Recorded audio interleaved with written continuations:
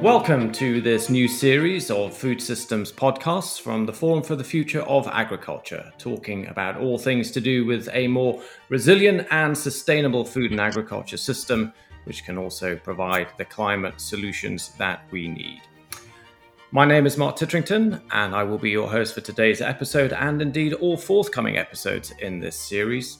We start today with a man who has probably forgotten more about agriculture policy than the rest of us will know in our lifetimes. He is, of course, Tassos Haniotis, former Director of Strategy and Policy at the European Commission's DG Agriculture.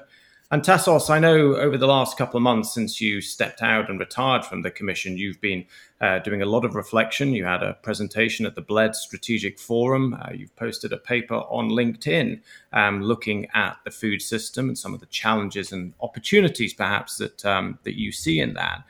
I want to start by asking you, Tassos, in particular about Ukraine and the extent to which that conflict, and indeed others, has brought into focus, and I think, as you've said, indeed accentuated some of the uncertainties that have impacted on agriculture markets since the late 2010s. What do you see those uncertainties are, and what do you think the impact has been? First of all, thanks, Mark, for giving me the opportunity, in a sense, to continue things that I was doing before, and actually put more accent to the need to address simultaneously both the climate change and the food security challenges. In fact, if one looks at yesterday's agricultural outlook just put out by my former colleagues in DG Agri, we see very clearly the combined impact of bad weather and the drought that we had in Europe, and also what the war in Ukraine has done in agricultural markets. But these were not the only reasons that we had where we had. If we go back to last summer, the summer of 21, we were coming out of COVID and the economic crisis that it created in many parts of the world in a manner that was asymmetric. And that generated upward pressures in prices, whether it was energy, metals, and minerals, and to some extent to agriculture. And what happened with the war in Ukraine is that all of these tensions that were there really increased much more for three reasons that are interrelated, if you want. First of all, there is a very big uncertainty about where in the short and medium term agricultural markets are going to stabilize. This has a lot to do with the fact that Russia and Ukraine combined are major players, not just in some agricultural markets, but especially in wheat, which is so strategic for food security. The second reason has to do with the energy link of the war in Ukraine, and also with the provision up until recently, and a very significant decline since the war, of energy coming from Russia, whether in the form of natural gas, which has the biggest impact, or in the form of crude oil. And third, what a war does is it makes people rethink the types of friendships, alliances, and overall relations they have in international relations. So what we have is three particular areas: agricultural markets, energy markets, and overall trade and relations, which generates all three an upward pressure on prices. And this, to some extent, I wouldn't call it a price premium because premium has a positive connotation, but there is a potential price top-up that could stay in the foreseeable future in these markets. And this has an impact both in terms of the debate and the policy choices we have to make on climate action, and in terms of the debate and the policy choices in terms of food security. Let's explore that a little bit further, Tassos. You talked, particularly in the LinkedIn paper, about false dilemmas, and you touched on at least one of them there in terms of the policy choices that we have to make. The first one is this tension between food security and climate action. Do you think, as a consequence of those three interrelated uncertainties that you talked about earlier, that those tensions between food security and climate action become greater and harder to resolve? Or is indeed it a false dilemma? Well, I think we need to draw a distinction between tensions and dilemmas, because tensions exist and we need to recognize them. The dilemma is created when we have the tendency to believe that it's either or. I tried to put it more bluntly in a couple of speeches in the past, that is like choosing between your stomach or your lungs. Some people told me, but why do you link climate change with lungs? Well, we just saw what happened with the fires and the weather, the heat in the summer, to have this sense. And we also know what is happening in people's stomach where there is a food security issue. Now, if we have to address these tensions, we have to see how and where we can bring together the action for climate change and the action for food security. And I will start with the food security issue first, because that's where I think we have some of the misconceptions. Food security is something that people feel not when we look for new definitions of food security, but when we look about what the existing definition is telling us. Food security, it is about food availability and food affordability. It's about the stomach and the pocket. And in both, we do have a serious problem this year. There are more and more people around the world that do have a problem of access to food. And there is a very significant problem of affordability to food, even in those parts of the world that produce food. So we have to recognize that there is a real worry in the average citizen right now about food security concerns. And especially this is even bigger in the developing world, but it is becoming also an issue in our part of the world. Does this mean that because we need to produce more and make food cheaper, that we're going to hurt actions on climate change? That's where I believe we are about sometimes to raise false dilemmas. Because the way to actually be able to produce more does not mean that this has to be done in a manner that is less sustainable than today. On the contrary, it means that it has to be done in a manner that is more sustainable than today. Now, in the manner by which I interpret things, and I'm pretty sure not everybody sees it the same way, but I'm an economist by training, what we have to do is look at what is actually affecting the marginal cost of producing food. Part of it is the fact that we have to take measures that are more friendly to the environment and cost more. Part of it has to do with the fact that a lot of factors that affect the cost of production in agriculture right now are exogenous to agriculture, and we don't have the policy tools to address them. Well, both of them indicate to me one thing: we have to increase productivity. And increasing productivity does not mean repeating the mistakes of the past and focusing only on the economic efficiency of what we do. It means combining together economic and environmental efficiency. And if we want to look not at some theoretical debate on the seventh cloud of theoretical abstraction, but what is really happening on the ground, we're going to see that there are practices throughout the full spectrum, from organic and agroecology to precision farming, that demonstrate exactly this, that we can increase economic and environmental efficiency at the same time. But where we have failed is in linking these experiences together and better communicating this.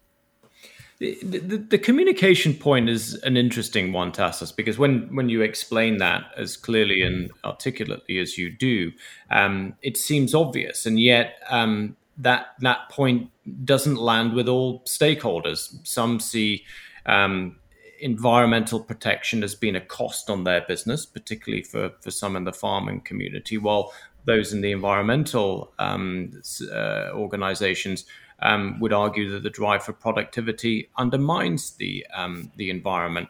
And yet you've just made a very clear case there that these two things go together. Where are we failing, in your view?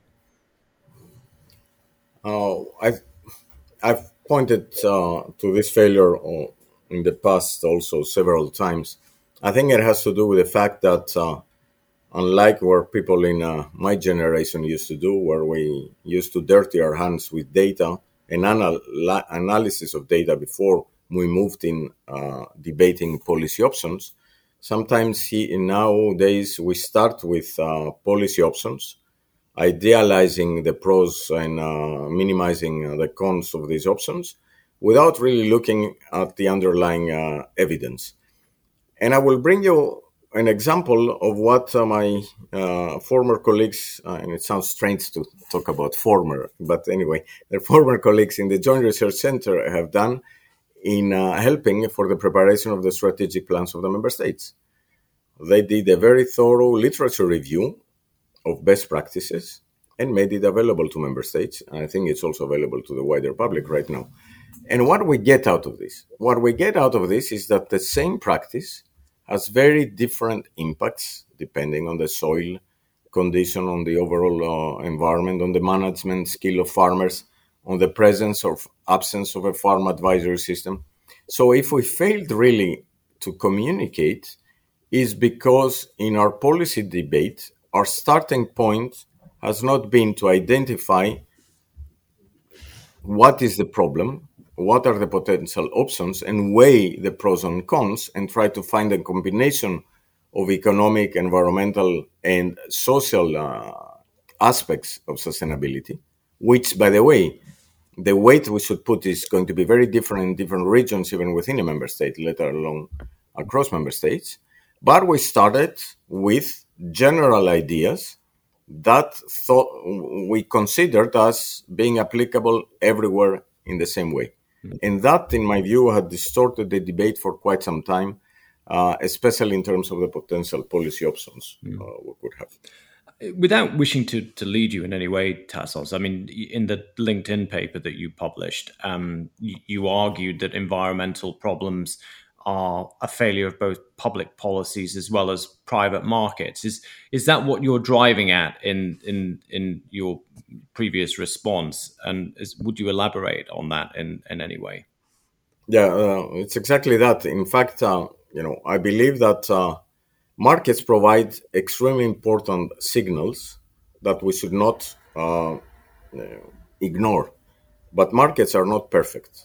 They have their failures, and one of the biggest failures I have had over the years is exactly inaccurately reflecting the environmental footprint of our practices. And that's not an agricultural issue. It's an issue that affects all human activities, from the most basic needs we have in food, in energy, in shelter, and in transport, to the luxury items of our behavior. Mm-hmm. The way to address this failure is by having policies that actually try to correct market failures. Now, if public policies had been successful in doing that, then we wouldn't be debating about the environmental problems we face today, because we would have solved with public policies these problems. So there is an issue there, both in terms of how markets fail to accurately reflect in their price mechanism what is really happening throughout the sustainability aspects of our behavior, but we also have to look at what our policies have done and have not done so far. But again, we shouldn't minimize and oversimplify the debate. I mean, our starting point should be that when it comes to European agriculture, and also when it comes to European transport and many other aspects of our industry, Europe has done very significant steps in reducing emissions. We're not where we want to be, and we have to do much more. But what have we learned from what we have done so far? Now, if we minimize the progress we have made, we will not even derive the most appropriate lesson. So, and I think that has partly to do with the fact that if you look at the political spectrum, when you have opinions that consider that everything that is private is the big driver of what we have to do, and we should leave the public out, to the other extreme, that it's only through the public policies that we have to actually solve the problems, and the private is a failure. I believe that we need both, and we need to combine both, and we need to be very clear about what the private and the public sector can do in synergies, but also where there are some tensions that have to be addressed. Let me just take you another dimension of that, if I may, Tassos. The challenge of food security, the challenge of environmental security, the challenge of climate action. These are global problems. Often we look for local solutions within those. In your view, are local solutions necessary, but are they likely to be sufficient to tackle the challenges that we face, which are certainly regional and almost definitely global? Uh, you put it more correctly, maybe, than when I put it in the linked in item. They're necessary but not sufficient. I mean, to me, it's evident that we need to focus more on local solutions, because part of what they do is they reintroduced an element of diversity that we're about to lose, not only in biodiversity, but also cultural diversity, other aspects that are pretty necessary. But we shouldn't expect miracles. It's one thing to focus on a local solution where you have a big city with a strong demand, let's say, for organic products, or where you have the infrastructure that allows short supply chains to develop. And it's a completely different thing to look for a local solution in areas of the world, and I'm not only talking about Europe here or the European Union, where you do have a very significant food deficit. My starting point is that both climate change and also food security are global problems. And we need to see the big picture when we try to apply also the local solutions. And I think this is extremely important, because one of the mistakes we often do is that we say we don't have a food security problem in the European Union. What we should say is actually we don't have a food deficit problem in the European solution. There is no food security issue at the level of a region. It's a global issue, because if you have a very significant deficit in some parts of the world, you're going to feel it in all parts of the world through the price mechanism and the trade flows. And if we look at developments in Africa and in parts of Asia, we very clearly see that we do have a very significant increase in food deficits in parts of the world, and that has to be addressed at the global level with combined efforts. And we should be very clearly aware of what are the possibilities and the very significant benefits we can get with certain local solutions, but what are the limitations of only local solutions, only local solutions approach. Tassos, I want to bring us towards the end of this discussion now, and maybe take us back to where you began at the beginning with the uncertainties caused by the conflict in Ukraine, the rising energy prices, the rethinking of some of the relationships and partnerships that the world has, in many ways, depended on in the post-war period. You've got extensive experience over 30 years of working in the European Commission. When you stand back and you look at those uncertainties, when you look at the dilemmas that we've been discussing this morning, what gives you the biggest cause for concern out of them all in terms of achieving a more resilient and sustainable food and agriculture system? And to perhaps finish on a positive note, if that's possible, where do you see the biggest cause for optimism? I would say clearly that the biggest concern I have is that we have war on European soil. I mean, throughout my career and my life, there has been war in many parts of the world. Sometimes exactly because it was not that close to our neighborhood. Although being Greek, there has always been something close to my home neighborhood. I mean, we had the tendency to underestimate maybe the suffering of others. What this war, and especially the cynicism and the brutality of this war has brought to us so closely, especially because of the manner by which social media communicate everything that is happening directly right now, is something that changes completely the fundamental basis of what we assumed. I mean, it's one thing to talk about, we use the term war for trade conflicts and tensions among major partners for trivial issues.